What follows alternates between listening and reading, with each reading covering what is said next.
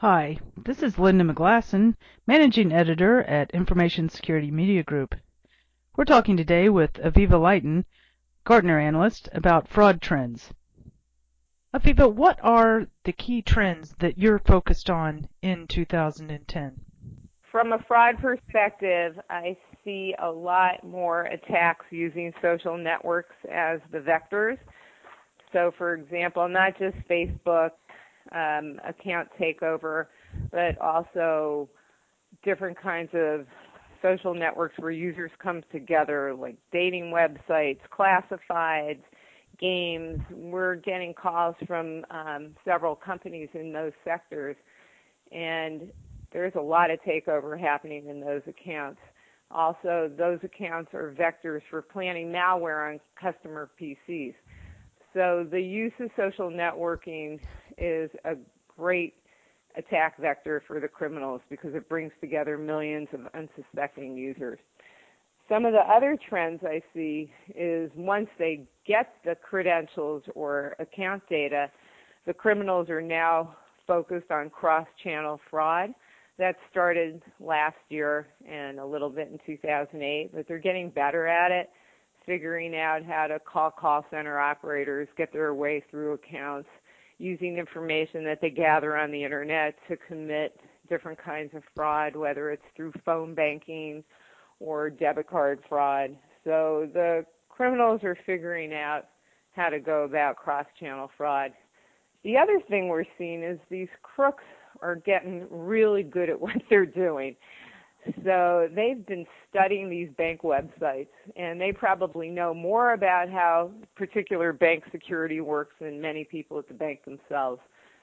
They basically are mimicking their systems. They know how many seconds it takes for them to prompt a user for an authentication credential. So they've just gotten really good, some of them, at knowing how to penetrate bank security by studying and copying them and figuring out how to socially engineer their customers to get through any of the security controls that are there. So those are the main trends. There's others, but using social networking as an attack vector, using the credentials stolen for cross-channel fraud, and figuring out how these bank websites work, just studying them. The criminals are studying them and figuring out exactly how they work and how to penetrate their security. What are your thoughts on strong authentication? I've talked to lots of banks over the past year, and I was surprised to find out just how pervasive attacks on strong authentication are. So in countries, for example, such as in Scandinavia, where they've been using strong two-factor authentication, the criminals have had to circumvent those controls to get into the bank accounts. And they've really done that. And they're starting to do that in the United States, too, when there's two-factor authentication involved. So what do I mean by two-factor authentication? It's basically when the user has a token or something in their hand. Most probably it's a one-time password token that generates a new number every 60 seconds. The crooks have figured out how to get through that, and so some banks will react by saying, oh, well, maybe we should use a smart card instead or a USB token instead. The bottom line is all these factors are going through the user's browser, and nothing is safe going through the user's browser because the new malware is now sitting inside that browser and is acting on behalf of the user. So you can put a biometric on your PC, you can put smart cards, it doesn't matter. As long as it's going through the browser, the crooks have figured out how to beat it. What can we learn from the recent Google hack? Would fraud prevention technology help an organization catch or stop this kind of an intrusion? For sure, that's what we can learn from the Google attack. And in fact, I would bet that Google itself had very good fraud prevention technology, which is why more damage wasn't done. I think they stopped it, although we don't know all the details, pretty early on. But what we did learn is that fraud prevention is really the way to go. You have to have the ability to monitor user behavior, user transactions. One thing we learned from the Google attack is you don't only monitor it, but you have to figure out when to stop it in line, real time. And so they wouldn't have had any damage if they had had great fraud detection that was in line doing real-time blocking, which means you've got to fine-tune it just right so that you know when to stop a transaction without inconveniencing a legitimate user. Now, you can do that through other methods. So, for example, if you see something suspect, you can go to the user over another channel, call them, and say, is this really you trying to access this account? If you want to be very extreme about it, so, for example, if you're monitoring privileged users, which were allegedly involved in the Google attack, you could get a voice print of all your privileged users' voices so that when they're trying to access an account and you're suspicious of that activity, you can go back to them, call them, and register the voice print and match it against your database. That's just an example of what you can do. But the lesson to be learned is you definitely have to have fraud prevention, monitoring user behavior and transaction values. So I put them into two buckets. The first bucket is look at the access and navigation. So a botnet behaves very differently than a human being when they're going through web pages. The botnet will bring the web page into memory much faster. They'll click on buttons much faster. They'll go to the same exact spot on a screen. They don't mouse around because it's all automated. A human being will go much more slowly and deliberately and not as predictably in terms of where they put the mouse or where they click. So good navigational access monitoring can see that it's malware as opposed to a human being. The other thing that fraud prevention needs to do in the second bucket is look at the transaction values. So, for example, is it normal for a user to be transferring this much money to Romania in the middle of the night? And, of course, in the Google case, is it normal for a user from this location and this machine to be logging into this email account? There's lots of rules that you can put around fraud prevention. So the bottom line is fraud prevention is a must these days, combined with the ability to block a transaction in real time using technology that won't stop good users, like the voice print recognition, for example. What's your advice for detecting, preventing, and monitoring ACH fraud? Are we missing some basics here? I've been really surprised to hear just how rudimentary some of the banking systems are out there. It's not that much of a surprise, actually, because many of these smaller banks rely on banking processors, so they haven't kept their fraud prevention up to date. But if you read about some of the cases that have been uncovered, you hear about a small business lost money because someone got into their account and transferred money to Romania. Now, this small business is in the Midwest of the United States and has never done any business in Romania. A very rudimentary check would have seen that in the system. So you've got to ask yourselves, are these banks asleep at the wheel? I don't think they're asleep at the wheel. I think they've outsourced their fraud prevention to banking processors that have not kept up. So we are missing some basics here. You should put in some basic fraud detection that says if a customer's never moved money to Romania, let's take a closer look. So many of the banks have been caught off guard, and it's mainly the smaller banks because their banking processors have not kept up to speed. My advice on detecting and preventing money transfer fraud, whether it's ACH or wire transfer, is basically using those techniques we just talked about, monitoring access behavior. How's the user monitoring? You monitor access behavior, how the user's navigating the system. Does this look like a machine or a human being? And then you monitor the transaction values. Is it normal for this user to transfer $10,000 to the Ukraine? No, it's not. Let's flag it and go back to the user.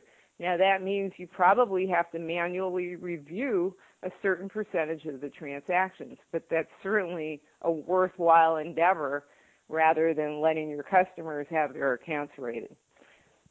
So there's some good technology. It just has to be implemented. And more importantly, the business has to be able to support the process. So you can't have alarms going off with no one paying attention to them. You've got to have a core group of staff, whether it's a couple people in a small institution or dozens of people in a large institution, that know how to look at these transactions, know how to throttle the bar so that they look at the right amount of transactions without overwhelming their systems, and they handle what they can handle while reducing fraud to an acceptable level. Aviva, what are some recent developments that financial institutions need to be aware of when it comes to tagging customers' personal computers? There's been some very interesting developments in privacy legislation that is changing the rules so that when customers' PCs are tagged, in other words, when there's a cookie or a data file put on their PC that allows a service provider to follow them around, the new legislation says customers have to be aware of that and they have to opt into it. So they have to say, yes, you can put this flash cookie on my PC and you can follow me from now on. Or you can know that this is me, so next time I log into your website, you won't be so worried. Many banks in the United States rely on flash cookies or browser HTTP cookies to track their customers and know that this is the right person logging into the website because we recognize this PC. This new privacy legislation that was recently debated in Canada, it got killed temporarily, but there's the FTC has made noises that they're following this now. They're looking into it. They're having a series of privacy hearings. The EU, the European Union, just updated their rules to promote the opt-in to this type of tracking. So all this legislation, either passed or coming about, means banks need to wean their reliance off of cookies. They can't rely on flash cookies anymore to know that this is a good customer or a good customer PC. They've got to use other alternatives, what I call client-less PC identification or any kind of computing device identification. So just to make a long story short, most banks are relying on cookies on customers' PCs to know it's a good customer. That reliance needs to end because of legislation and also because Adobe, that is the software provider for these flash cookies, is releasing new privacy settings in their next version of Adobe that will make it much more transparent to a user when there's flash being downloaded to their PC, but also they'll have the ability to stop it. So now this is all behind the scenes. Most people don't know where their flash cookies are. They don't know how to delete them. In the future, that won't be the case. Anytime flash is being downloaded to your PC, a customer will get this big warning message. Do you want this software to modify your PC or your computer? And chances are they're not going to like that message, and they'll say no. So there are a lot of different technical aspects to this, but the bottom line is banks should be aware of these new events, and they should start preparing now to stop their reliance on flash cookies. Final question. Aviva, where do you see the biggest security challenges for banking institutions and their customers in 2010? Well, in some sense, we're just going to see a lot more of the same things we started seeing in 2009. So much more malicious malware, much more targeted attacks against specific bank security systems. And this will just continue to be a big challenge for banking institutions. The smaller banks have a very big challenge in getting their processors that they outsource to keep their security current. I don't think the security has stayed up to date in probably 7,000 to 8,000 banks in the United States. It's mainly the top tier banks that have the resources to keep up with this that have kept up with it, but to some extent. But the smaller and the regional institutions are really out of date for the most part. So they've got to put pressure on their banking processors to upgrade technology. I also think there's going to be some legislative and regulatory challenges. So, for example, if the FTC starts putting pressure on maintaining consumer privacy on desktops like we just talked about, or if Congress ever gets its act together and starts passing some reasonable regulations that regulate the way banks provide security or services to their customers. There's a lot of talk in Washington around compliance and regulation of banks, obviously, and that certainly has implications on security spending and what banks put their money into. So I think there's not going to be any dull moments in 2010 between the hackers continuing to do a lot more and do it better than they did in 2009 and the pressures from Washington just causing banks to spend a lot more on security and compliance. That's one area that's actually growing in their budgets, where they're actually hiring people, from what I hear. So there's no shortage of challenges in 2010, keeping up with the laws and keeping up with the hackers. Thanks, Aviva, for joining us today. Thanks. You're very kind. I'm Linda McGlasson for Information Security Media Group. Until later.